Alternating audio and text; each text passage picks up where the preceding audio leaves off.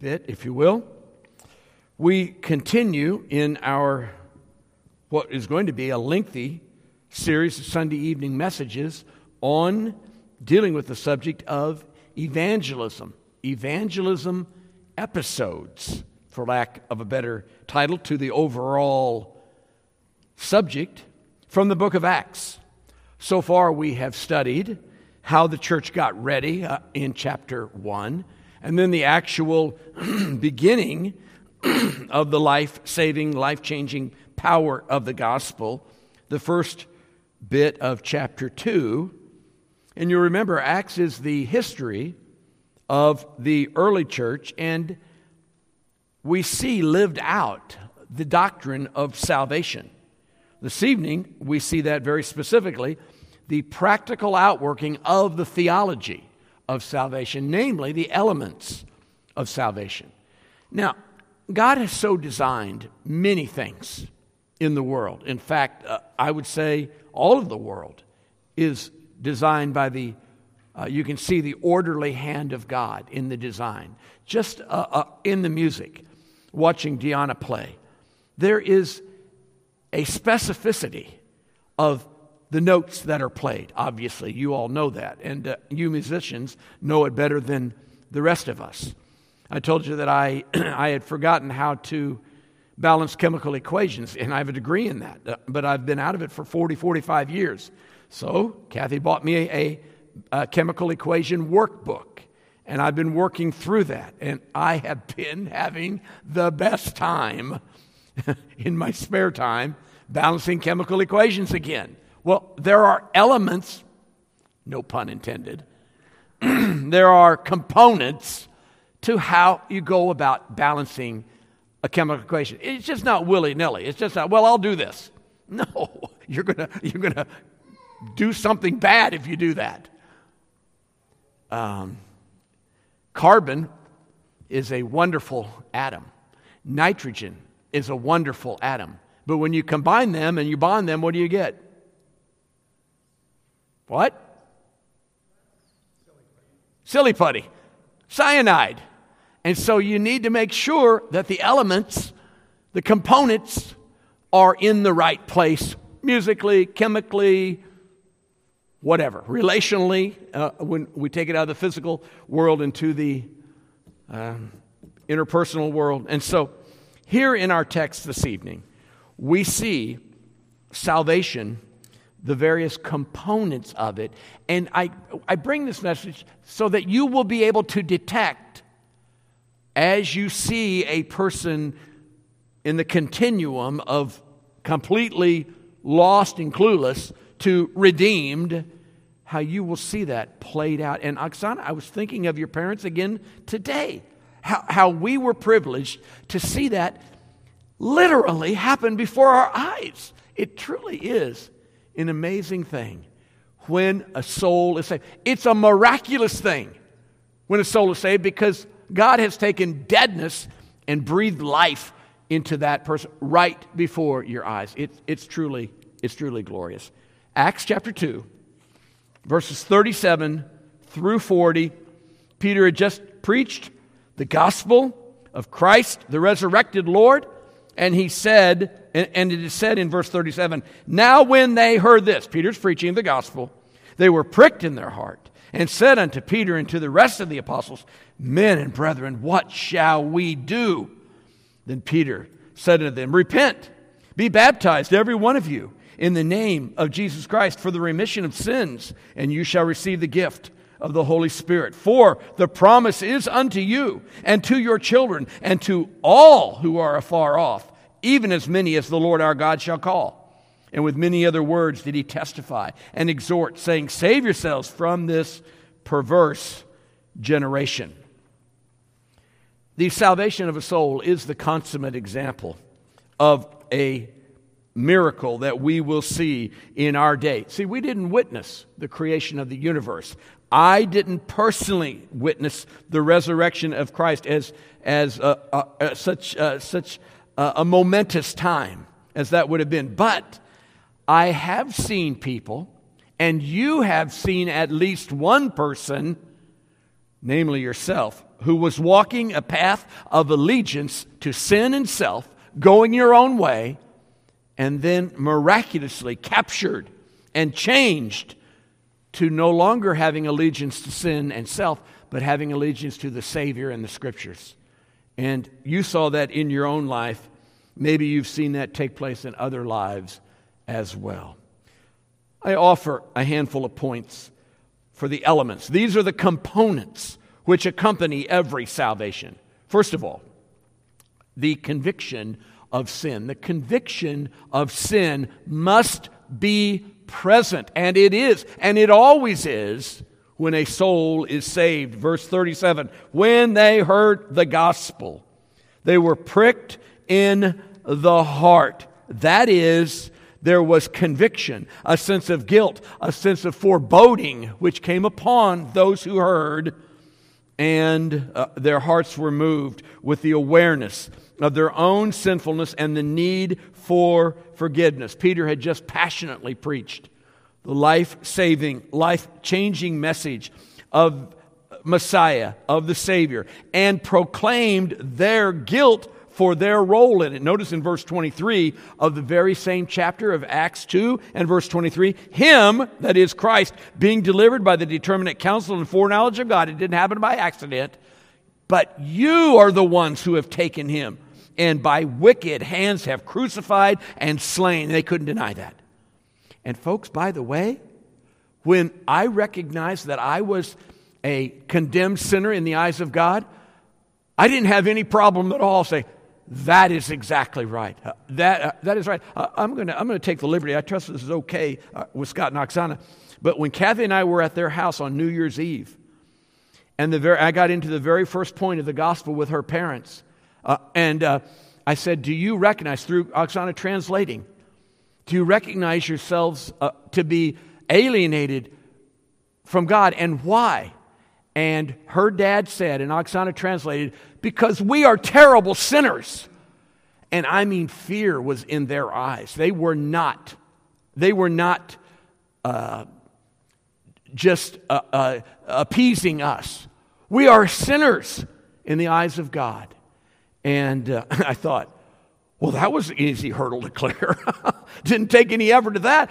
And that's how it was with me at the point of conviction. And if you got saved, that's how it was with you at the point of conviction. That you recognize you are lost. And the conviction of sin was very real. And when you have biblical conviction of sin, there's no blame shifting. There's no alibying. There's no excusing. It's, I am the one who stands condemned, knowing that there isn't anything I can do about it. I hearken back to the testimony of Martin Luther, during the founder, if you will, of the Protestant Reformation. As a Catholic monk, a priest, someone whose life was completely devoted to this, groping around in the darkness to somehow gain acceptance with God and forgiveness, and everywhere he turned and everywhere he looked, all he saw was his own sin and guilt and condemnation, because he stood condemned, being an unforgiven sinner. And he providentially came upon the theology, you're only justified. What? By faith. The just shall live by faith. And he was converted. So how does God use a soul winner like you in causing a lost person to come to the point of conviction? Well, how did he do it? In Acts chapter 2. By presenting biblical truth which sinners have violated. Preaching the law. Taking a person through the Ten Commandments and helping him or her see you have violated the law of God. And when you take someone down that road, only a hard-hearted, stiff-necked fool would say, oh no, I measure up. For Scripture says in James 2:10, and I share this and you know it just by way of reminder, anyone who says, I can keep the whole law, well, I have broken it here, you're guilty of all. The entire weight and condemnation of the law crushes you because you have not lived perfectly in the eyes of God. And so, There's the conviction of sin. Don't go any further in sharing the gospel until that person is truly saying, I have sinned horribly. Every day, every thought seemingly, every motive is impure in the eyes of the Lord. That's the first point that was dealt with. First condition, first component. Secondly, there's the quickening by the Spirit. Notice at the end of verse 37, and they said, what are we to do? Now, this isn't clearly stated, but clearly we can see it intimated. That is, they became aware of their guilt. It's not just that I admit that I'm a sinner. It's that I am now profoundly aware that God is the judge and I stand condemned. You know, before there were medical tests available, a woman would know conclusively. I mean, there's other things, physiological things that will give an indication. But when quickening took place, when the baby jumped, when the baby moved, we men can't identify, but many of you ladies can identify that first discernible movement of that child in the womb. Anyone identify? I got my hand down. Many of you do. You know what I'm saying. I want to say I wish I knew what you're saying. I probably don't wish that, but I believe it. It's a quickening. The word quickening means life. Life is there. And when it happens to a lost sinner, all of a sudden you become aware of your situation. You wake up. The light comes on, as Charles Wesley penned in How Can It Be? The dungeon flamed with light. I'm in chains. I'm in bondage. I've been sentenced to die. I didn't recognize that up to that point. In fact, Ephesians 2:5 says it succinctly. When we were dead, He made us alive in Christ. He quickened us. He brought us to the awareness of the need for forgiveness and life in Christ. Spiritually, it's when the Spirit of God awakens the lost sinner, blows upon the heart, if you will, John 3:8, blows upon the heart of that lost person, and that person wakes up to the need for forgiveness.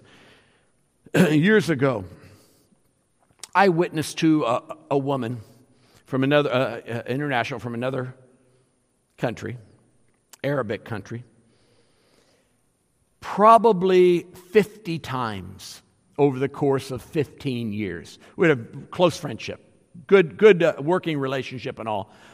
And this woman would dialogue with me, would ask me questions about the gospel. What about this? And not in a caustic way or a skeptical way, just genuinely asking for information. Never one time did I sense that she came to the point of it being anything more than information, just wanting information. And I would lay out the whole gospel and talk to her about her sin. And human effort and works can never do it because we're not perfect. And the very best we can offer is dung in the eyes of the Lord. And there was never an aha moment that I ever detected. And so you may share with folks for a long, long time, and you might not. And I'm not giving up. I'm just saying I never saw it in hours and hours of sowing and watering.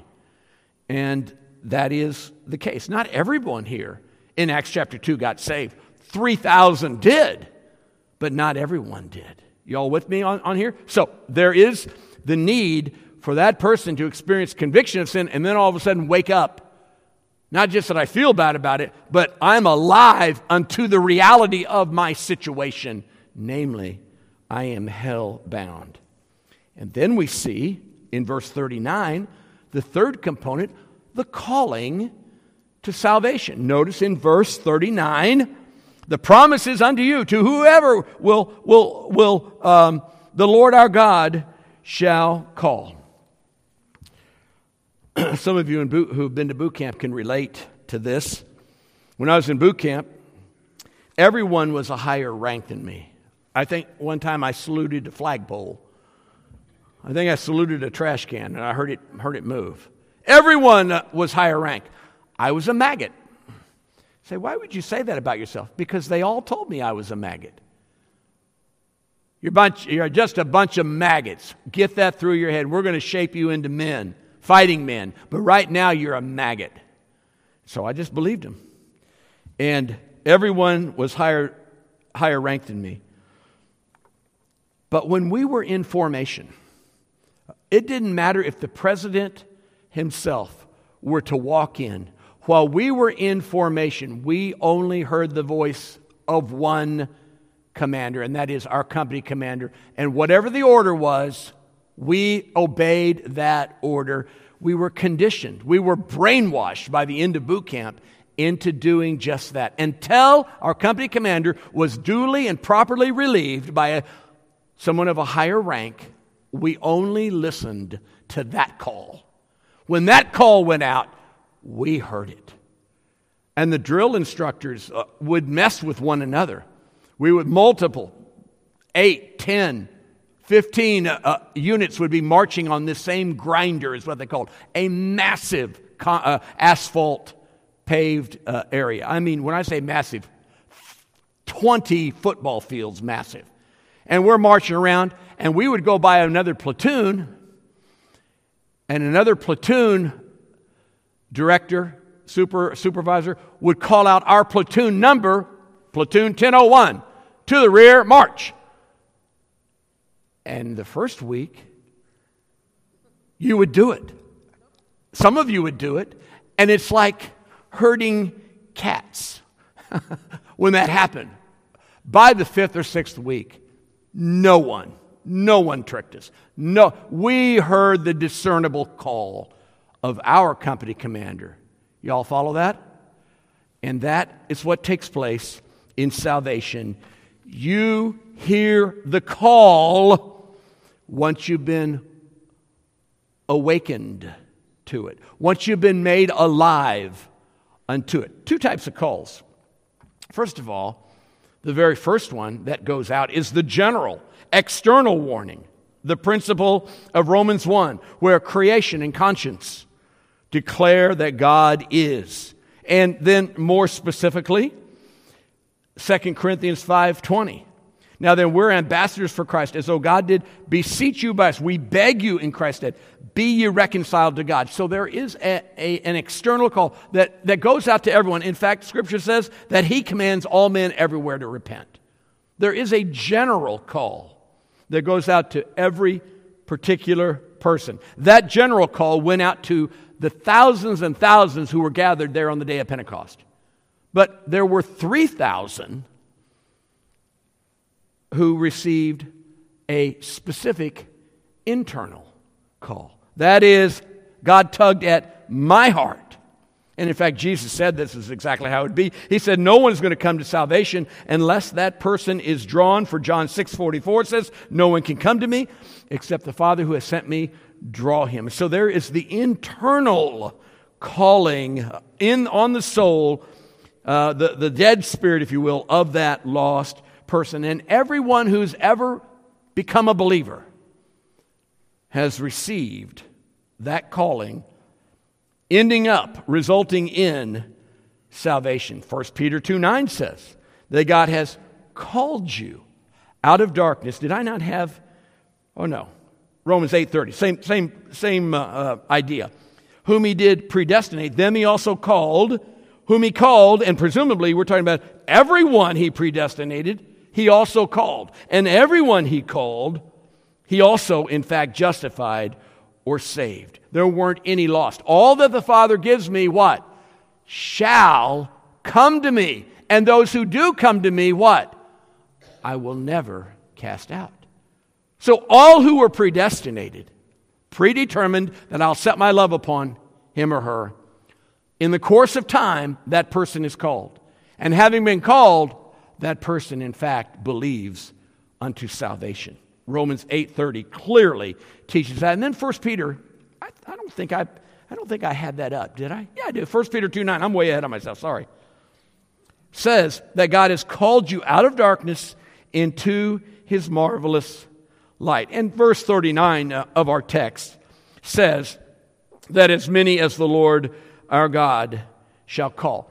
And so for you, you were called unto salvation. But let me let you in on something as well, so that you do not have misplaced guilt, pressure on you that is not yours to carry.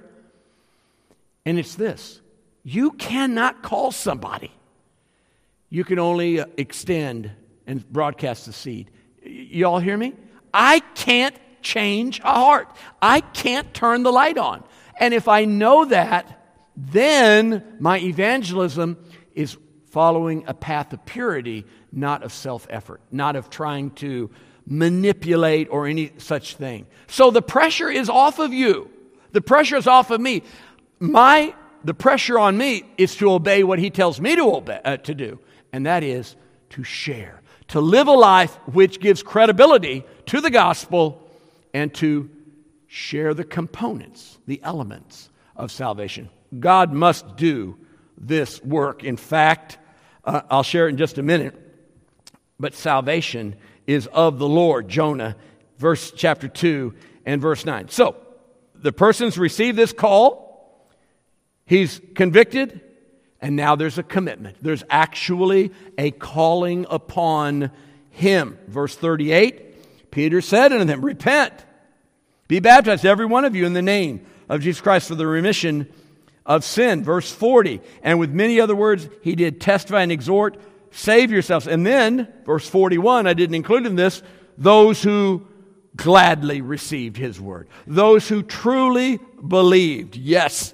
we are embracing the gospel. There must be a commitment. It doesn't happen by osmosis. For the transaction of salvation to take place, the lost person is responding in faith. Now, what that looks like is going to be different in every situation. No two childbirths are exactly the same.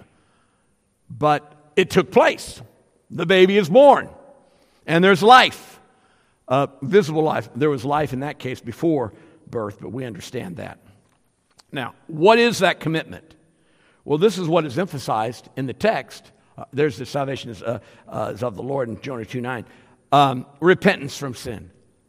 If the commitment is going to be genuine, there is repentance. And by the way, folks, repentance is not a pre-salvation self-effort to clean up my life in order to be presentable to God. It's not that you say to a lost man, okay, get your life in order so that you can be viewed as acceptable before God. No. That is not biblical repentance. Biblical repentance is, I can't be acceptable. I'm not acceptable, and I am turning from that unacceptable way.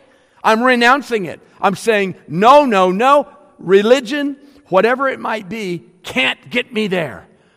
But there is a way which is right and which is saving. I am turning from this and I'm turning to that. There's biblical repentance.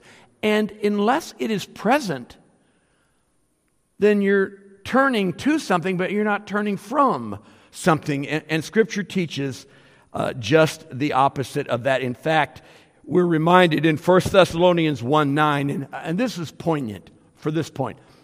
They turned to God, but they turned from their own way, from idolatry, from religion, from self-effort. They turned to Him to serve Him and not any longer serve self. So there is and must be repentance. In fact, it says in Romans 2:4, it's the goodness, maybe a better word is kindness of God, which even allows you to repent. You see, it takes God to know God. Hence His calling, hence His waking you up and granting a heart to repent. At the point of salvation for me, pushing 46 years ago, I literally counted the cost. I said, I'll give up anything and everything to have everlasting life because I don't have any other means of having it. And I am in a position where judgment could fall at any moment, were it not the long-suffering hand of God holding that off. And so there was a repentance. Acts 11:18 tells us very clearly, theologically, God is the one who grants repentance resulting in life. So if a person to whom you're witnessing is at that point, then simply share. Will you turn from anything that you're holding on to, in which you're relying upon for salvation, and renounce that and cut that away from you, reject it, and only and solely turn to Him alone, who can save you and who will save you if you in fact turn from your own way. So it's repentance from sin, and as it says in 1 Thessalonians 1:9, it's faith toward God. It's believing the message of salvation, that you turn from one and turn to the other. And of course, it's faith toward God, not a generic God, but the God of the Bible. The Father sent the Son to be the Savior of the world, of all those who in the world who would believe. And we see that spelled out in Ephesians 2:8. For by grace are you saved through faith. You've heard me teach this a number of times, but it can't be said enough. And that, the antecedent is faith. And even the faith is not of yourselves. The faith is a gift of God. And so you see, repentance is a gift unto life. Faith is granted unto those He has called. He's woken up and He has called, and they respond. Now, from the disposition of the lost sinner, for me anyway, and for most, I would think, you have the idea that you are reaching toward Him because you don't know anything. You're still dead at that point, when in reality, He has captured you and is drawing you to Himself. You all appreciate that? And so the fact of the matter is, it's just simple faith. It is saying, with childlike faith, as you would cry out to Daddy as a 4-year-old when you're having a nightmare, save me! Because you believe Daddy is strong enough to fight off any of the boogeymen in your closet or under your bed. And you are genuine when you call upon your parent to save you, right? I can remember when I was 6 years old, my mom could not swim in waist-deep water. Never was able to her entire life. And we're down in the Little Blue River, right underneath the old Red Bridge. And we're wading out there as 4 and 5 and 6-year-olds. And of course, I'm the only boy at that time. And you know how boys are at 6 years old. You act first, maybe never think, but you definitely don't think first. And I didn't, and I got on my little rubber ducky floatable thing, and I'm thinking that that's going to take care of me. And so I just kind of push off out into water well over my head and up to about her neck. And I'm being carried down Little Blue River. No one else around. And my 2 other 4 and 7-year-old sisters were there on the bank. So my mom had a choice. And of course, I'm screaming bloody murder. Look what I've got myself into now. She leaves the 2 girls. Of course you can leave girls. They're not going to do anything wrong. And she goes wading out until she is shoulder deep. And I mean, it was bad, scary stuff. But I only had one person that I could trust, who loved me enough, cared for me enough, who would actually do something as crazy as risk her own life to save me. That is biblical repentance and faith toward the Savior. Okay? By the way, she rescued me, in case you were wondering. I'm here. 60 years later, I'm here. Okay, and it wasn't funny at the moment. The commitment. And then there will be confirmation. if it was genuine, if it was sincere, there will be confirmation of that. We see that at verse 38. We see that going into verse 41. Those who gladly received his word were baptized. Now, baptism is tied very closely here to a redeemed life. Why? Because in first century Jerusalem, if you got baptized because of the work of Christ, you might as well count your life goodbye. Your family is going to disown you. They're going to alienate from you. You're losing your job. You may be killed. I mean, it was bad news for everyone around you who was lost if you were going to get baptized. It was a serious commitment. Some have mistakenly tied baptism as one of the elements of salvation. Could not be further from theological reality. It's not by works of righteousness which we have done, because I've been baptized, therefore I'm righteous. No. A million times no. It has to do with the terminology. And the key word, if you'll notice in verse 38, be baptized, every one of you, in the King James, for the remission of sins. Do you have another preposition? What do you have? Another preposition in verse 38? What is it? In? I-N? Okay.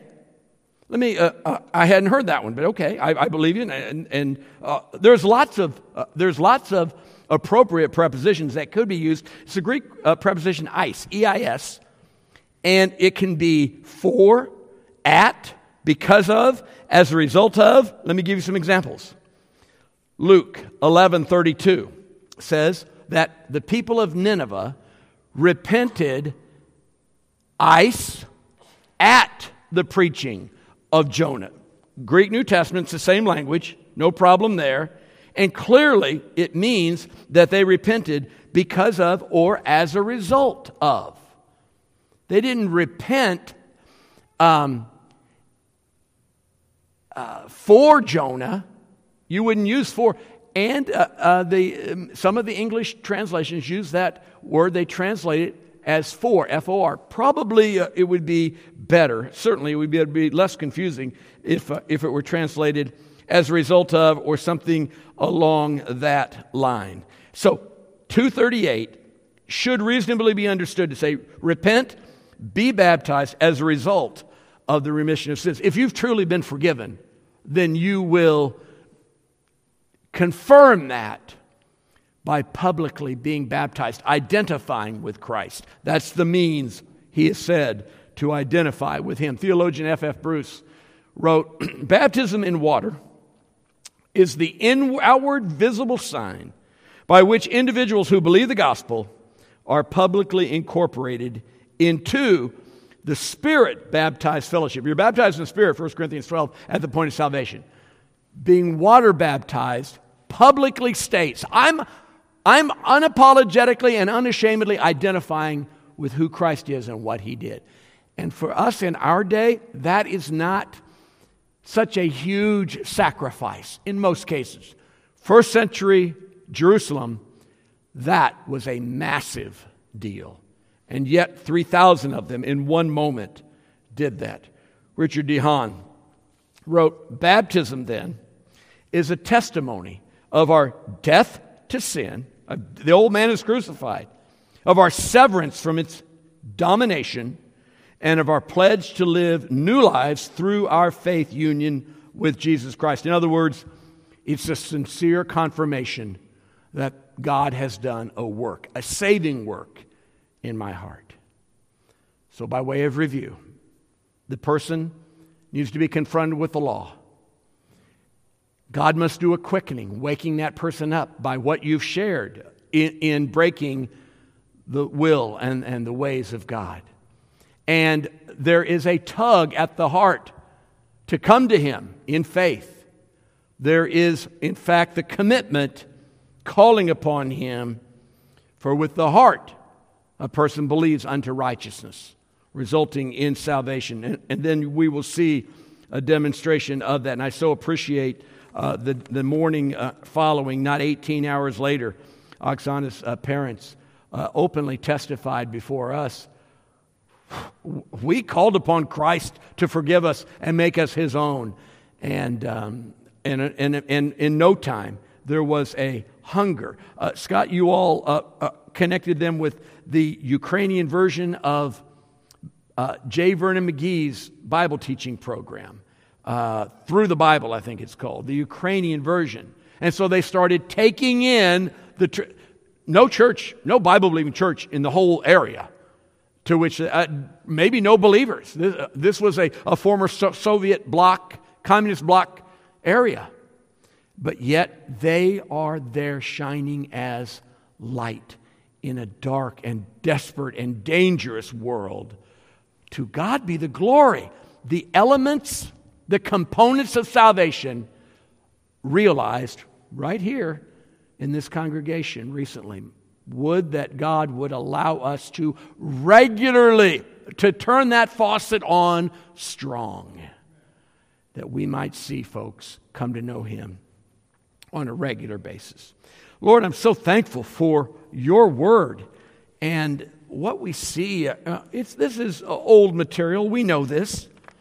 We've studied this. I've preached this, but it is such a need for a reminder. I've needed it. Your people here, certainly. We can get busy. We can be involved in church life and with brothers and sisters in Christ in our year of members one of another. We are focused on that, but that begins with salvation. Being a part of the body begins with being brought in and grafted in, as the illustration is used of the wild branch grafted in to the olive tree. And so, Lord, use us. Use your people in this place toward that end. And you'll be praised. We'll rejoice in you for what you will do in and through your people. Lord, don't let this just be another message heard, but may I apply these principles, these components, in my day-to-day coming and going, interacting, interfacing with this world, to share the liberating truth of the gospel, Lord Jesus, for your glory.